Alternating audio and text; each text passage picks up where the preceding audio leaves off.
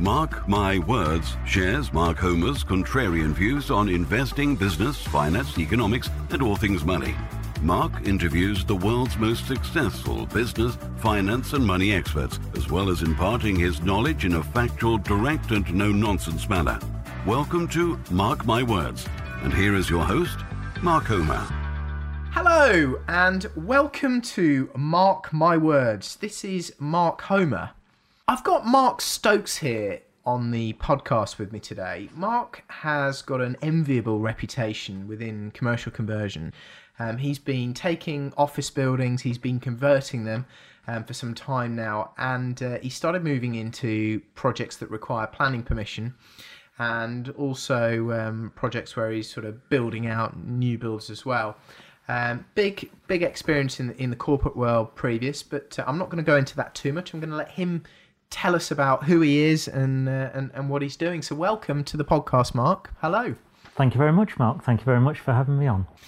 So Mark, tell us, give us a bit more detail about give us a potted history. What have you done? How did you get to where you are now, and what do you want to do in the future?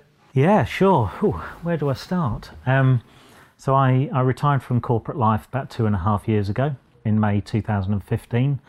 Prior to that, I had 25, nearly 26 years running companies around the world. But if I take you back, I was born, we're sat here in Peterborough. I was born and bred in Boston, just down the road.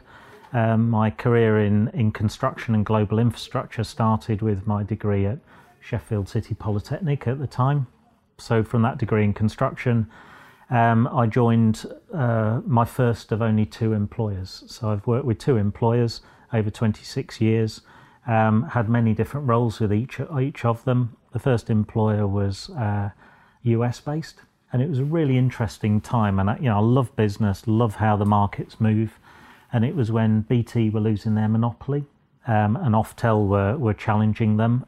So I worked for a large US contractor which had a license to put in telecoms, and we put in swathes of fibre optic cable networks into a lot of blue chip institutions and down. Into the UK? Into the UK, then across EMEA. Was that Bell Cable Media or something like that? That was WorldCom, which later MFS and later became WorldCom. Yeah, so we use them for credit card merchant services. Is that similar? Is that the same company? No, it's a similar company. They're now branded as Verizon in this country. Yes, I've heard of that. Yeah, American, yeah. So, in fact, when they went into Chapter 11 back in 2001, 2002, that's when I took a turn in my career. So, yeah, I ran large swathes of global infrastructure for them, firstly in the UK, then across EMEA. Then I was asked to run the Asia Pacific operations based out of Sydney. So that gave me a pretty thorough view. I'd had a view of the States and Europe, but then Japan, Singapore, Australasia, and all the cultures and different business tones in the area. But more importantly, what I saw was a maturing market. I saw a market that went from startup, which was absolutely focused on capital infrastructure. It was a race to who got the capital in the ground first. Manholes, large data centres. I mean, a data centre deployment might be anything from 50 million to 500 million in some of the larger capital cities. So it was a target race. And of course, you had the sales teams who were selling services to a lot of the blue chips, a lot of the investment banks, high street banks. So following the capital deployment, then it became a race for top line revenue. Then it became a race to stabilise cost. And then last, which should have been first, was cash flow. So we saw real wave of emotion as the business went through the 90s. So as well as running these areas, I've always been quite entrepreneurial, and I did my first startup under the umbrella of the large US corporate, and that was looking at parallel infrastructure with the mobile base station providers, so with Vodafone and the like Cellnet as it was then, and Mercury Personal Communications. Yeah. So we'd put a lot of the towers on, and in fact one of our commercial developments has got a Vodafone tower on at the moment, so it's interesting to see how the code powers have changed since the 90s. Then we had the dot-com bust, late 90s, early 2000s.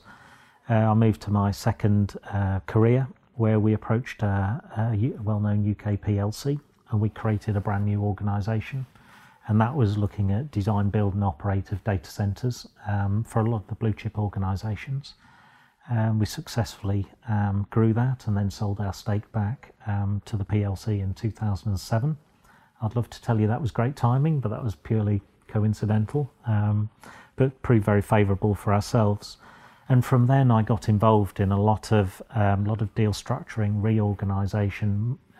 That's when I started becoming non-executive director as well, and looked at a number of different challenges, M&A. We looked at some power stations, so a lot along the corporate infrastructure and global infrastructure theme.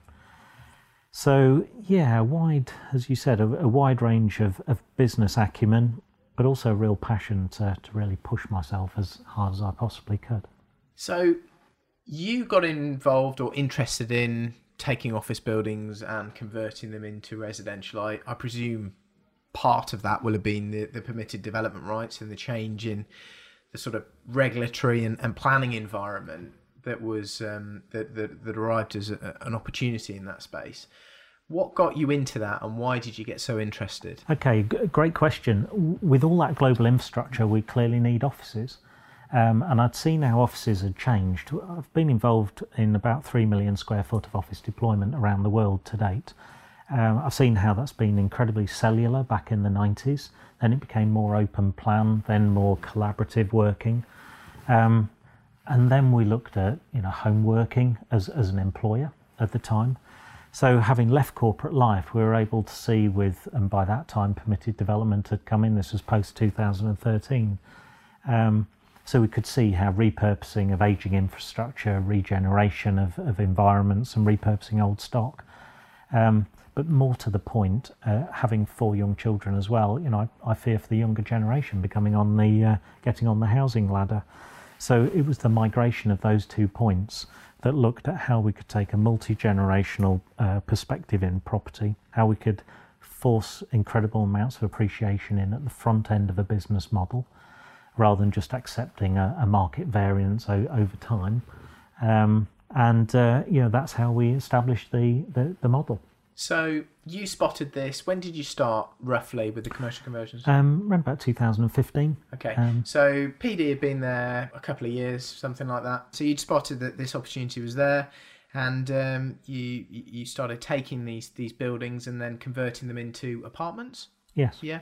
And then, just sort of run us through that. What do you do with them? You convert them. What's the spec like? What's your location? What sort of numbers do you do? So we've got a balanced portfolio. So we've got many other things in there. We've got some single lets. We've got HMOs.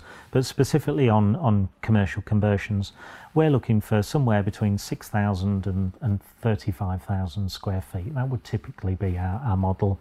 It doesn't have to be B1A because we make our money on how we structure the deal as we go in, but quite a lot of them are intensification of permitted development, I have to say. So the product that we're providing, and I think you have to be incredibly focused on the end product, are 1-bed apartments, and they're to meet the needs of the young professional marketplace. So ideally first-time buyers. We're looking for Help to Buy. And in fact, remind me about Help to Buy, and we've had real interesting dynamics in that over the last couple of weeks. But I see that stimulus package and working in with BT's losing their monopoly, and with energy recently with ROCs. I've seen how government stimulus packages, if adopted at the right time in the model, can be highly catalytic. But if your model relies on them, it can also be a death knell as well. So it can suddenly fall off a cliff, or it can go super turbo when they open the gate. Yeah. So 1-bed apartments. What we like about those is they're pockets of liquidity. Yeah. You can carve off a 1-bed apartment. You can sell it. We had one development recently which had planning permission for a 15-bed HMO. Yeah. If the market shifts, or if our economic position shifts, what's the market for a 15-bed HMO? Well, it will be the great swathe of property investors who'll be looking for a great deal, and that's probably not the exit I'd be prepared to look at. Whereas if I've got a number of 1-bed apartments, and quite easy to title split those and sell within a 4 to 6 week, 8-week period to, you know, any number of marketplaces, or pop them out on an FRI lease. You know, there's so many different avenues there. That's what we like about them. So in terms of sort of spec, you know, what sort of floors are you putting down? What sort of kitchens are you putting in? What do these units look like? Yeah, these units are pretty highly spec, to be honest. They've got hardwood or granite surfaces, German engineered kitchens, German manufactured fittings, wooden hardwood floors. They're to sell to a premium market. Yeah, and size-wise, you know, what's a one bed? So one bed at its lowest would be 34 and a half square metres. What do you go up to? About 43, 44, 45 square sort of metres. averaging 38, 39. Yeah, that's it. Yeah. Yeah, it's a nice size, that is. I like that. I mean, I like the sort of, you know, I try to go for about 39, 40, something like that. And I'm just doing one at the moment, and the planning department have come back because it's not PD and they have got control. And they've said, well, we don't have any minimum space standards in this town, but we're going to just tell you, nothing below 40, thanks. And a few of yours are below 40, so can you increase the sizes, please? Which is a bit annoying, but, you know, hey-ho. They have a high opinion of their expertise sometimes, don't they? And it's always worth a challenge, I've found. Yeah, I mean, we were just having a chat about that before we started this podcast. Planning is so much down to which officer gets hold of your case. I mean, I do the same thing over and over again in the same town, same types of buildings, looking at the same town plan and, you know, working within the same rules. But each one I do, I get a completely different result, just depending on which planning officer picks it up. And do you know what? I can almost tell what kind of ride I'm going to get when the application goes in and it comes back and I see who it's been allocated to. Yeah. You know, if it's one or two individuals, I just put my head in my hands and I just know it's going to take a long time. I usually get there in the end, but we put in a pre-application down in the home counties, almost a year to the date actually, and we put the pre-app in. It took them a 28-day pre-app process. 3 weeks later they came back. Well, we inquired as to the status. Where's it gone? Where's the pre-app gone? Have you got a response? Somewhere in the black hole in thing. The ether. Yeah, incredible. So they said, well, the pre-app's missing one key vital part, and they said, I said, what's that? They said the pre-app for highways. They wanted a separate pre-app for highways. Right. On the same scheme. Never done that. Yeah. Incredible. Yeah. Oh, and instantly. Were you going to tell us? That would be a separate fee. Oh, yes. Yeah. Were you going to tell us? Yeah. So our pre-app process. Fee, so 2 pre-apps and 2 fees. Yeah. Right. 3.5 months the 28-day process took. Yes. And I think therein lies the uncertainty of life. And we can grow a great sense of entitlement there, or actually we can determine our own destiny, and we'd prefer to do that by ring fencing our risk, controlling our risk in a measured way, how we place conditional offers and structure at the front end, and then we've got minimum capital outlay and maximum control and impact from a very early stage. Interesting. So you're then developing these. You do some of them with investors, and you do sort of some of them on your own. You've got a couple of business partners. So what sort of people are you working with when you do these projects? Okay, so I'm very fortunate that since 2002, Phil, Nigel and Mike, our fellow board directors, we've been board directors of the same organisations consistently for all those 16, 17 years. So, you know, when things get tough, you know, and they have over those 15 years, we've been through some economic cycles, and you're in the trenches, you know, you've got your bayonet on and your tin hat on. You know, you need to know how people react under pressure, what they enjoy doing.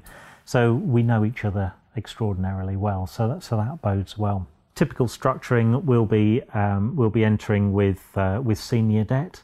We tend not to be using second charge lending, mezzanine or senior stretched. So we're going with senior. Puts a lot of pressure on, doesn't it? I mean, I've done all that in the past, and do you know, it's just a lot of it is time, isn't it? Have you got the time to get the money back to these people? Have you got the hours in the day to get the deal done that quickly? And what happens when things go wrong? It just creates a lot of stress. Yeah. Yeah, it does. Yeah. I think there's a right cocktail of funding mix, and it just hasn't been right for us. I dare say it will be right at some stage in the future. I've heard people say, giving up equity to private investors is expensive. Well, actually, I don't really see it as giving up equity. I think that's a fair exchange of value. In many cases, we've known our private investors for a long time. They're very focused. Quite often, they're time poor. They're heavily involved in nationwide, if not international businesses, and they value their time immensely. And they're often very private individuals as well. So we will tend to bring a senior debt, which will probably be somewhere between 78 and 82, 83%, and the remaining will be through private capital. Typically that will be into the business. Well, it can be a number of ways, but typically that will be in the business at anything from 0% upwards as a fixed interest loan, and then a variable profit share at the back end. So not 20% downwards? No. You're a clever man here.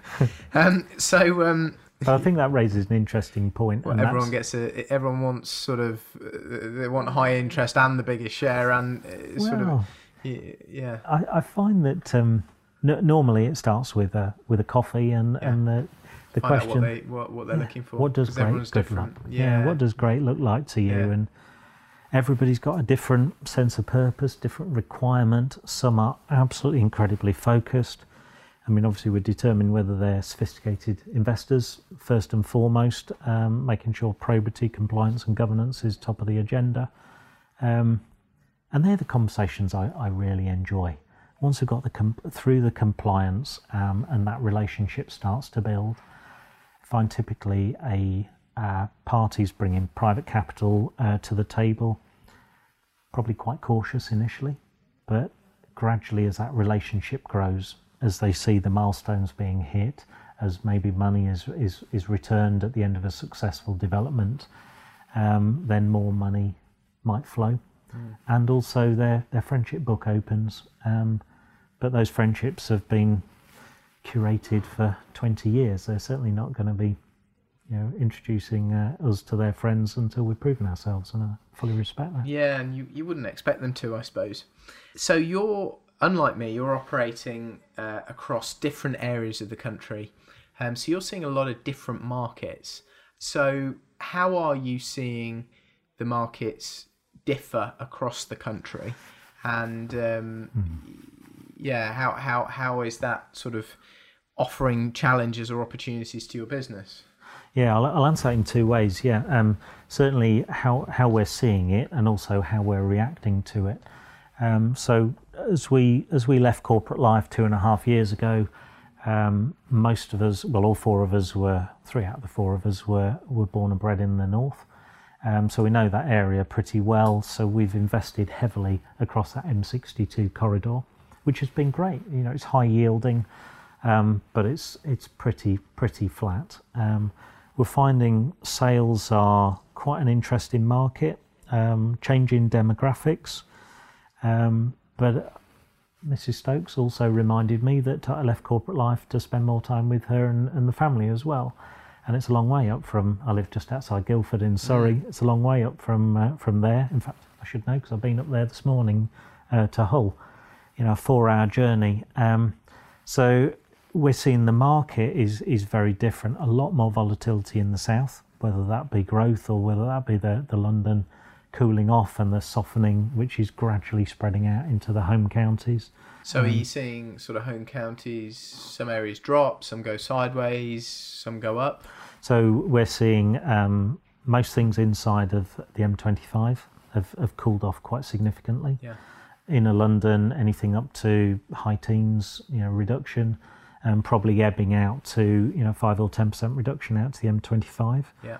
We don't invest inside the M25 as a rule. It's generally the Polo Mint around London, really. Outside the M25 and up to a maximum 60-minute commute out of the main line. So somewhere London like Rail Hub. Yeah, well, it's with the HS2 and some of the high speed. Nottingham.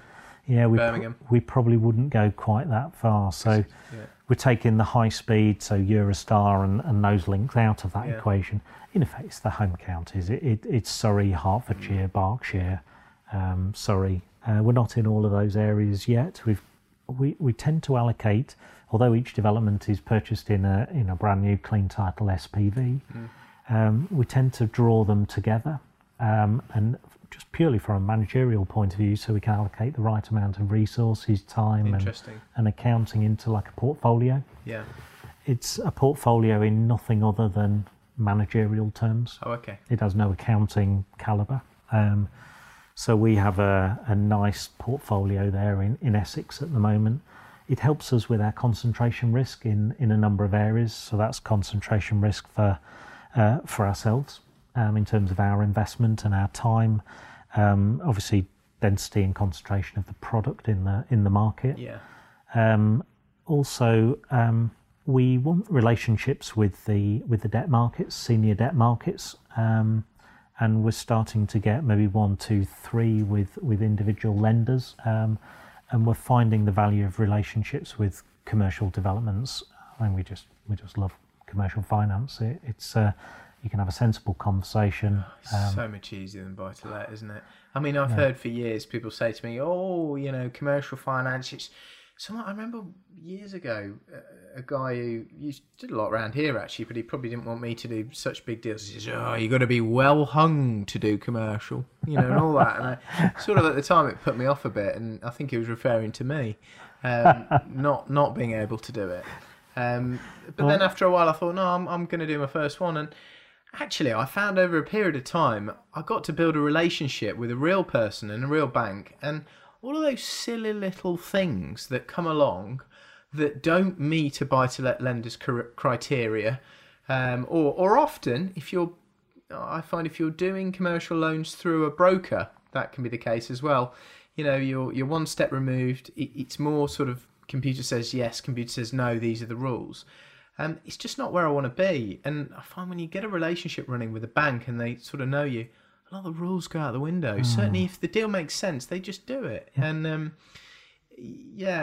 life becomes a lot easier with that sort of lending. And to go and see them as well. You've got to meet them, you've got to know them and keep doing deals with them. I went to see the CEO of one of our funders who's funding 2 developments at the moment.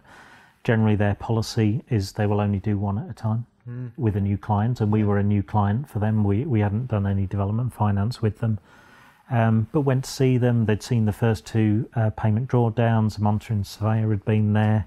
We'd passed the acid test. We'd got into the deal and started operating. And they were keen to go to the second one. Went for the second one, and they're now keen to look at the third one as well. And the first one hasn't even drawn to a close with them. So I want to be talking to a set of white eyes, not to a computer. Yeah. It's definitely the way forward, and the rates come down, and the terms get better, and your life just becomes easier. Yeah, and we build a rule book, if you like, a manual of learning. I can't say it's anything that's ring bound, but it's really in our development analyzer where I think an incredibly important word is anticipation. We need to anticipate and hence walk a mile in all parties' shoes. To really understand what they want, but more importantly, why. If I can understand that, I can get my head around it. I can anticipate what they want and when. Personal guarantees is always an interesting one.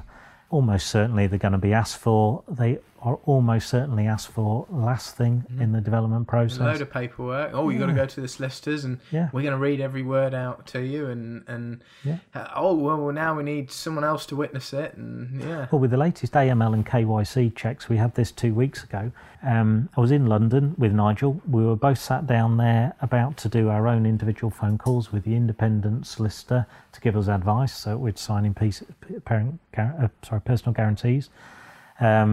With our eyes wide open, and the independent solicitor said, "Sorry, we can't continue this conversation because we can't see you."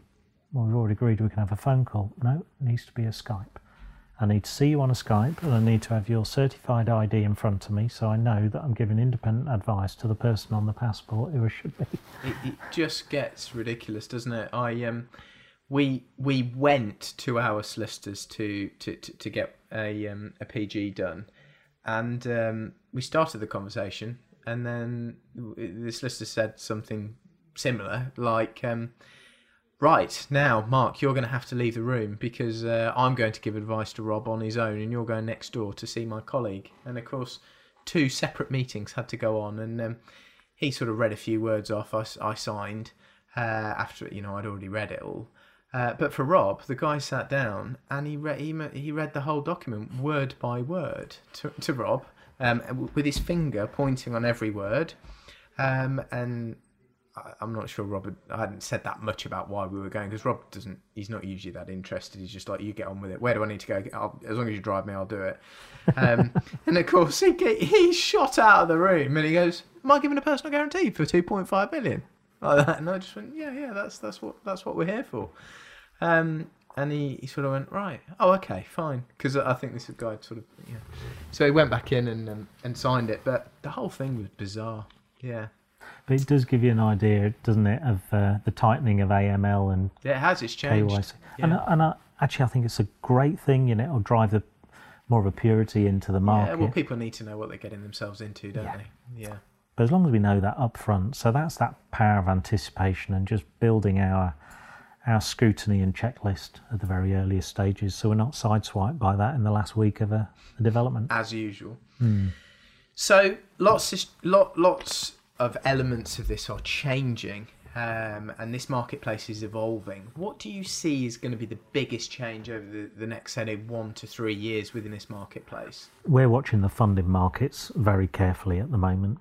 Some of the potential private capital, private investors out there, funds are abroad. So repatriation of those funds, what the policy is, whether they're resident overseas.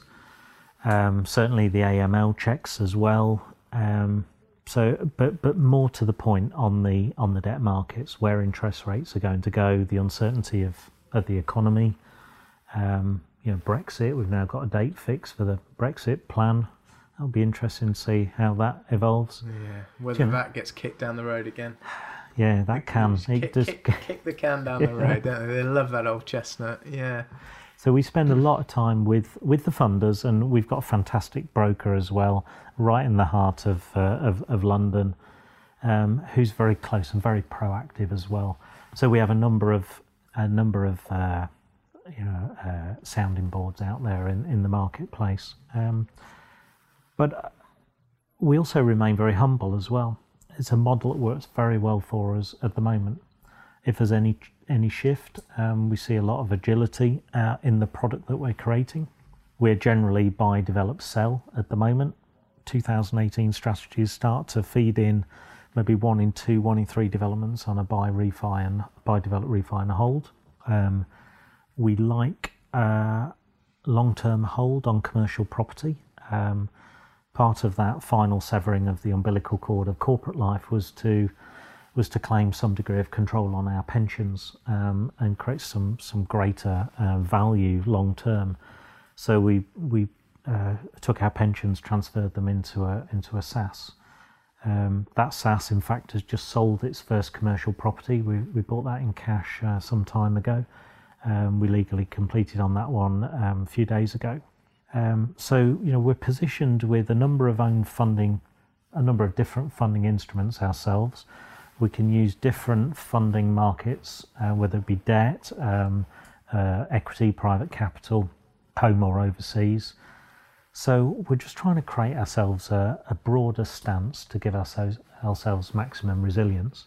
And after all, that's the market we used to work in, data centres, where 99.99 resilience was never good enough because nobody wanted the 0.01% chance the lights would go off. And I feel the same way about my family and my business partner's family's futures. So you're sort of dealing a lot with high net worth investors. Some of them are overseas. How do you see that market changing in terms of what they're looking to invest in? Obviously, it's currency related. Brexit plays a big part in that. Will it get sorted over the next 2018? Well, probably not finally, but if some certainty returns, and I expect it probably will do this next year, then I suspect GDP growth will, it'll move us up the G7 table, and then that will probably strengthen the currency. That may change things there. So how do you see all that planning out? Yeah, so we don't have any overseas investors as we sit at the moment. We've generally takes quite a long time for us to get comfortable with our private investors, so there's a few maturing in the pipeline. So I'm probably not qualified to give a robust answer to that, if I'm honest, at this stage. Okay, so we'll move on to the next question then. So you touched on it earlier, and I suspect you wanted to say more about it. Help to Buy, it specifically works on your low end units. I know we're going to be using it on a development that we're just involved in at the moment. Quite a few of the other guys that are within Progressive are benefiting from it. Tell us how you benefit from Help to Buy. Yeah, and quite rightly so. This, it's fantastic stimulus from the government. We always apply right at the front end of every development. We've done our market research. Our product, first and foremost, is aligned into that space. It's set there for the first-time buyer or those progressing up the ladder, the early stages of the ladder. So the application goes in at the very early stages. We've got the documents, the contracts in front of us during the exchange process. As soon as we're legally complete, we're in there with an application. Timing, generally, we're finding isn't too bad. Within a couple of months, we're getting feedback. And that can be anywhere from 0% to 100% of the apartments. Depends on the postcode, the concentration in the area of Help to Buy, their understanding and perception of need in the marketplace as well. So a recent example, one in Essex, we got Help to Buy on 7 of 16 units, and we very carefully dovetailed this into the sales process. And that sales process to the market, we did quite a lot of soft market testing. We used our estate agent. We always use an estate agent in the local area, although we always retain full rights and control on the brochure and documentation that we use, because that's one of our assets.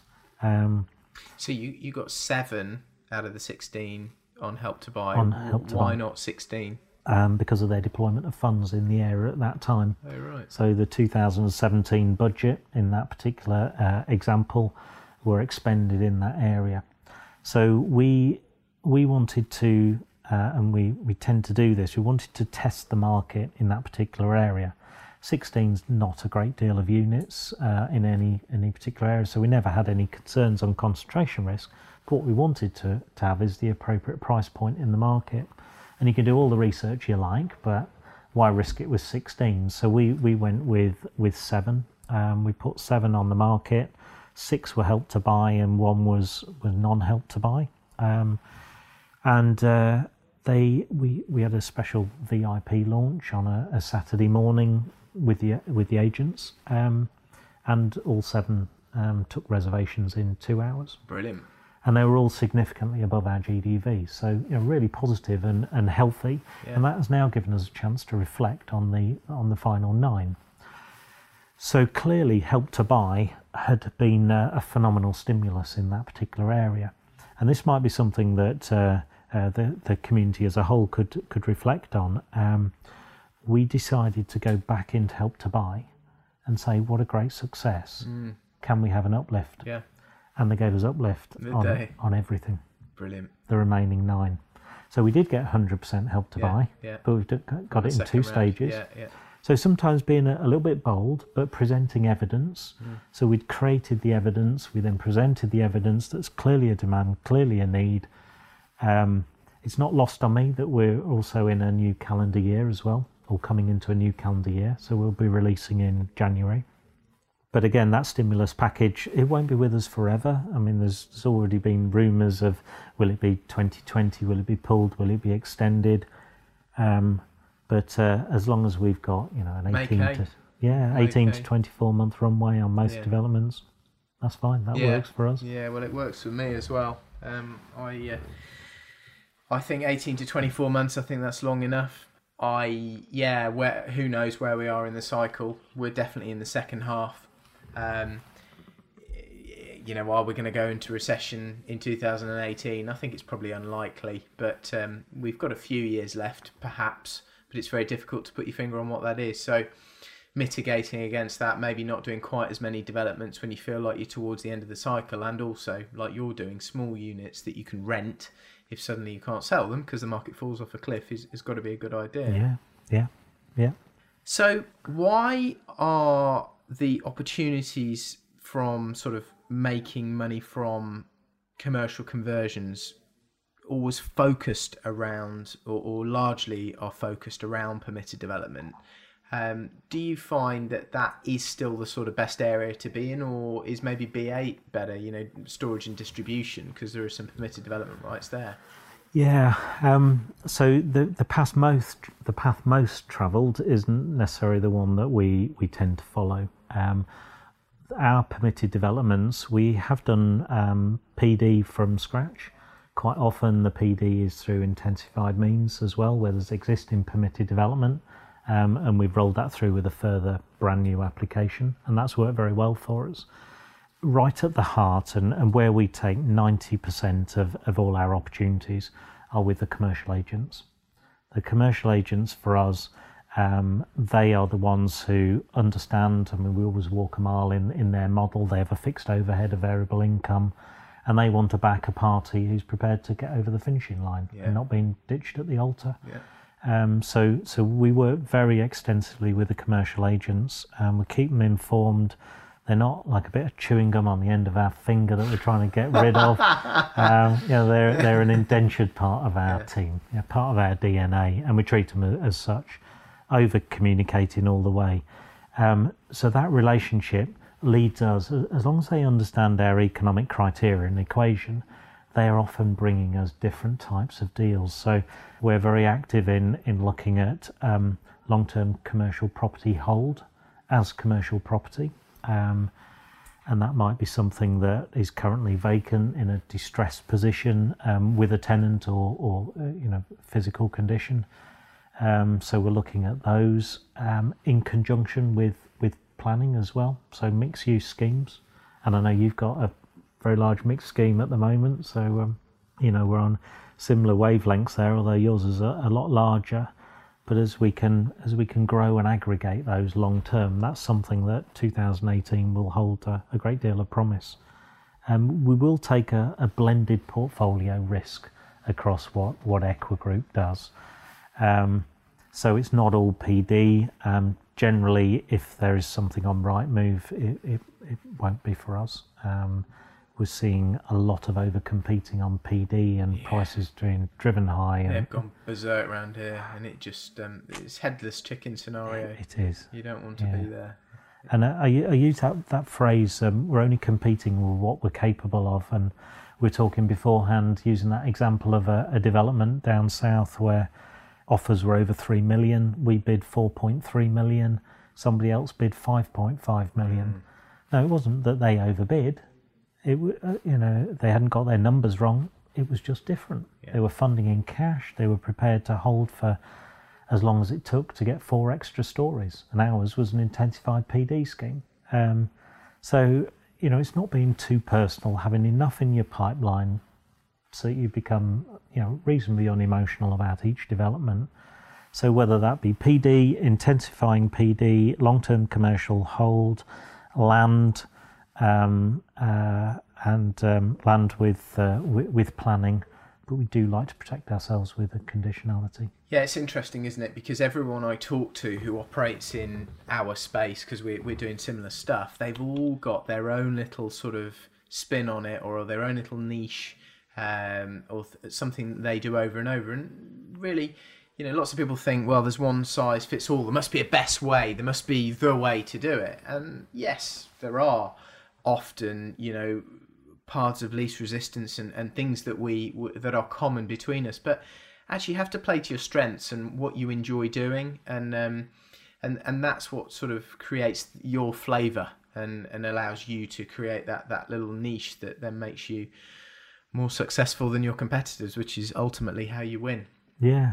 I've also, one valuable skill or experience that I brought from corporate life is the ability to I suppose understand what the problem is behind any situation, and that might be walk a mile in somebody else's shoes.